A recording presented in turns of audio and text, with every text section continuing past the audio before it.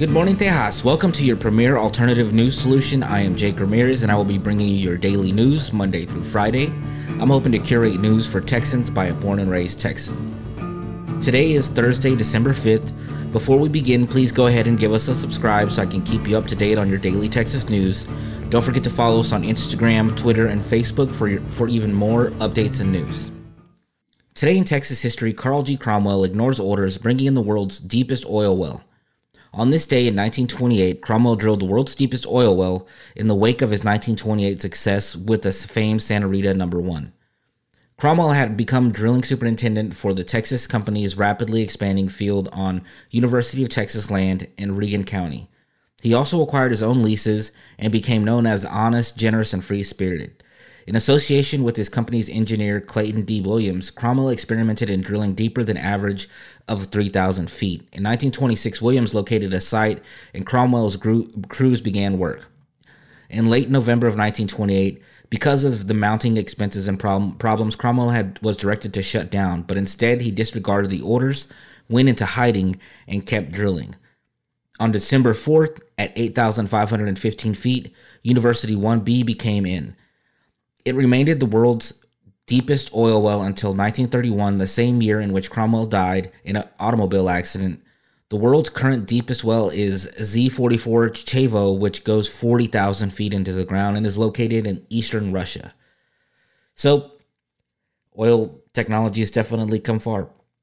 I thought that 8,000 feet was very deep. 40,000 feet seems unimaginable. Now it's time for some Texas news. Officials from some of the world's biggest tech companies told lawmakers Wednesday that they are working hand-in-hand with the law enforcement to detect and prevent mass violence attacks. But the officials in the room said the companies need to do better on their part, which I guess means they need to build robots to stop the violence. I get there's definitely more than that goes on in these social sites, and I wish they could do more, but it's hard to moderate millions and millions of subscribers. They do have a group of about 35,000 people for Facebook to moderate. But really, what's Facebook going to be able to do to stop the violence? Or Twitter or Instagram or any of these other social media companies?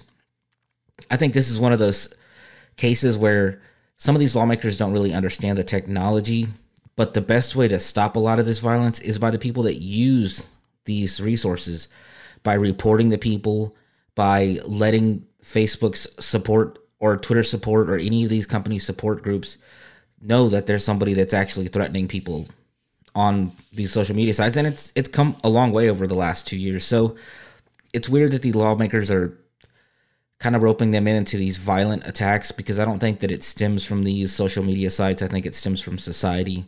But luckily, these companies are trying their best to try and help moderate any of these events that keep happening. A local judge in South Texas was ordered supporters of President Donald Trump not to build their planned private border wall on a section of land near the Rio Grande. State District Judge Kino Vasquez on Tuesday issued a temporary restraining order against We Build the Wall, which sounds like a 5-year-old throwing a tantrum. We Build the Wall raised $25 million after proposing to build their own private barrier. This hearing is set for December 17th. For We Build the Wall, and its founder, Brian Kolfage, is to appear in court with a couple of people from the actual organization. But they'll be in Edinburgh. And look, this is one of those cases where, no, I don't agree with building the wall. I don't think that solves a problem. But it's their land. They can do whatever they want on it. It's weird for for law to kind of stop them from building the wall, because it's your land. You should be able to do whatever you want with it, build a wall or not. It's not like the wall is going to stop anything. We've seen that before. But let these people do whatever they want. Let them waste $25 million building a wall on their own land that's not going to stop people. Who cares? Just don't intervene with them. This is Texas. You should, if you own your land, you should own your land. 2 Texas deer hunters who were kidnapped by Mexican cartel gunmen after this weekend's shootout said their captors assured them they don't hurt Americans. And even washed one of their trucks. That is really surprising, but what happened was Donald Chapman, 62, and his nephew Colby Williams, 30, were out on a 10,000-acre ranch on Sunday during the weekend hunting trip. there in Mexico, and that's where a lot of people do go and hunt. They hunt a lot of different species of animals out there, so it's not uncommon for them to be hunting in Mexico, for any of those that are wondering why they are. Cartel members, or sicarios, approached and commanded them to get on the ground. As soon as they obeyed, the Mexicans threw their guns over their shoulders. They took Texans' rifles and cell phones, but they weren't there for them. They asked them if they could use their trucks. Well, I guess you wouldn't say asked, but, they commanded them to use their trucks, which were back at the ranch house. They were walking and they were lost. The uncle and the nephew said they also gave the cartel members some food and something to drink because they were hungry and thirsty. But he said those are the kind of things you do when you have a gun pointed at your head. So I'm guessing he didn't really want to. Then the sicarios ordered Chapman and Williams to get in their trucks and help them find their way home. They used us to get where they wanted to be, which was home with their families, both men said. Their captors never harmed them, and 11 hours passed before the sicarios reached their destination and returned the Texans' belongings, and they sent them on their way. Williams was most surprised by the condition of his truck after the lengthy ordeal. It seems wild, but they washed their trucks. They put gas in them. Man, Mexicans, man, I tell you, don't matter what they're doing, if you help them, they're going to help you in whatever way they can. Even in a kidnapping, they got to do something for you. It's just so weird. I just imagine Benicio del Toro eating a bag of chips, telling them they're going to be okay, and throwing them a bag of money or something. Lucky for these two men, they weren't harmed, and they were let go, and they were able to hightail it back to their ranch, in which they said they're never going to hunt in Mexico again. Listen, a lot of these border towns and these areas that don't really see a lot of cartel action, sometimes they do. I've heard of Americans being killed by the cartel, so I'm a little surprised that they said that to them, but these guys were probably young and just in a bad way or something. But either way, luckily they were safe. It's easier to wash your truck in America, let's just say that. But cool story.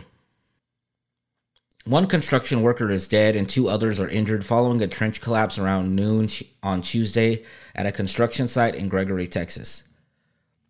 Workers were digging using a backhoe when a collapse occurred, burying a 36-year-old man alive. A second man was partially buried by the collapse, and a third was injured after jumping in to rescue the 2.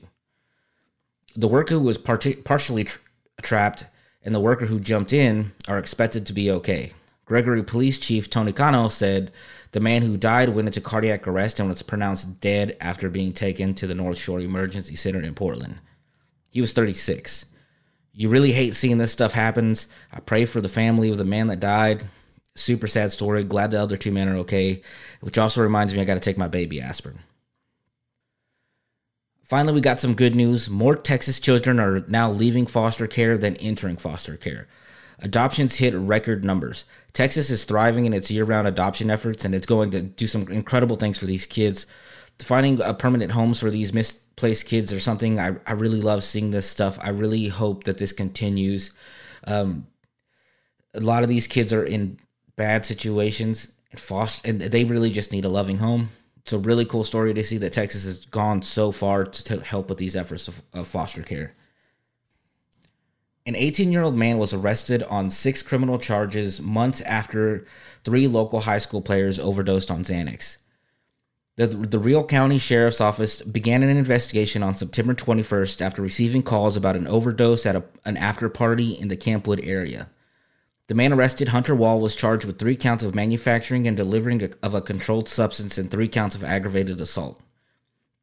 The students did not die, fortunately, and the Xanax in question is said to be fake Xanax, which is most likely fentanyl-laced, which is sweeping our nation. It's a huge epidemic.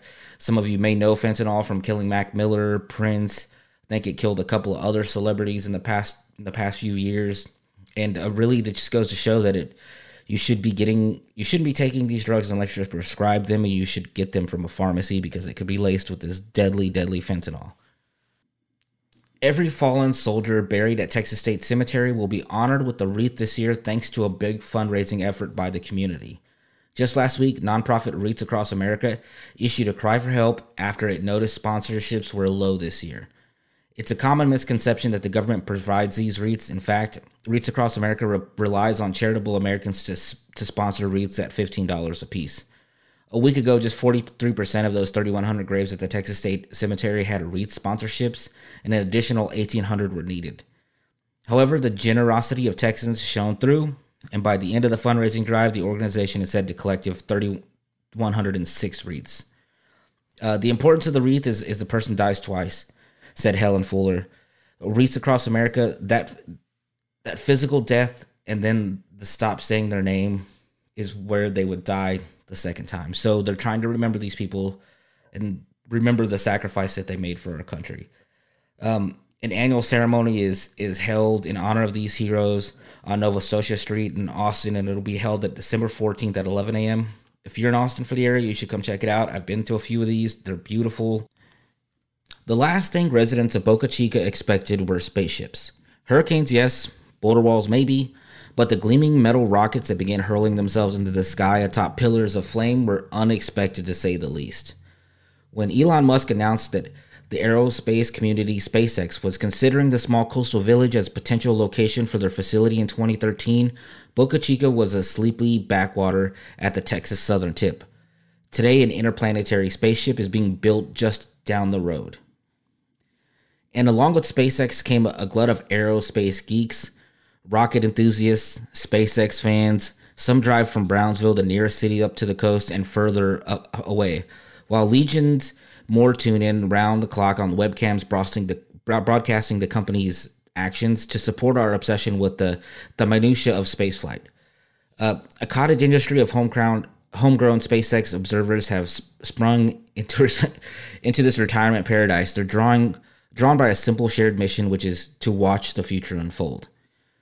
Austin Bernard, a college sophomore in Brownsville, drives 45 minutes to the SpaceX facility multiple times a week. He regularly posts from Boca Chica to his more than 11,000 Twitter followers, informing the world of the progress of the future interplanetary spaceship. Bernard hasn't always been a SpaceX fanboy. He stumbled upon SpaceX videos online after a rough time in his life, and the Boca Chica observations soon followed. While SpaceX's arrival in Boca Chica brings tantalizing possibilities for the private spaceflight industry, it's thrown the town's own future into jeopardy. Rocket launches are inherently dangerous, and as Musk's ambitions put more and more rockets into the air, it could be threatening to the safety of the residents of Boca Chica. The SpaceX CEO offered a solution recently, though not all the residents were happy about it.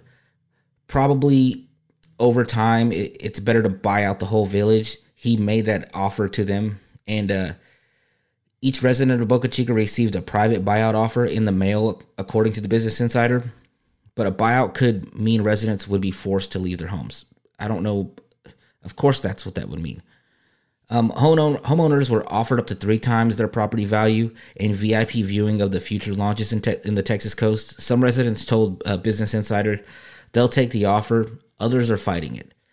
Not only does this affect the living town, but Bernard said it will make it more difficult for him and fellow space watchers to view launches.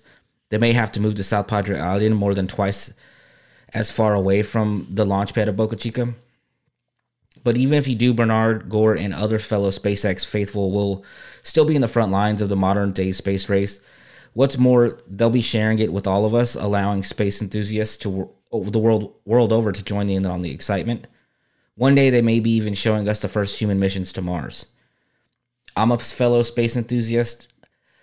I've been reading a lot about Boca Chica. I typically watch almost every live stream from Boca Chica. One of the people that I follow is Everyday Astronaut, and it's one of those things that I work in production, so I've always wanted to go to Boca Chica for one of these launches because it's really incredible to see these things. It's really hard to capture on camera too. But one of these days you will see me out there, and I will let everybody know when I'm going out there and when I'm going to be live streaming from Boca Chica, which hopefully will happen pretty soon.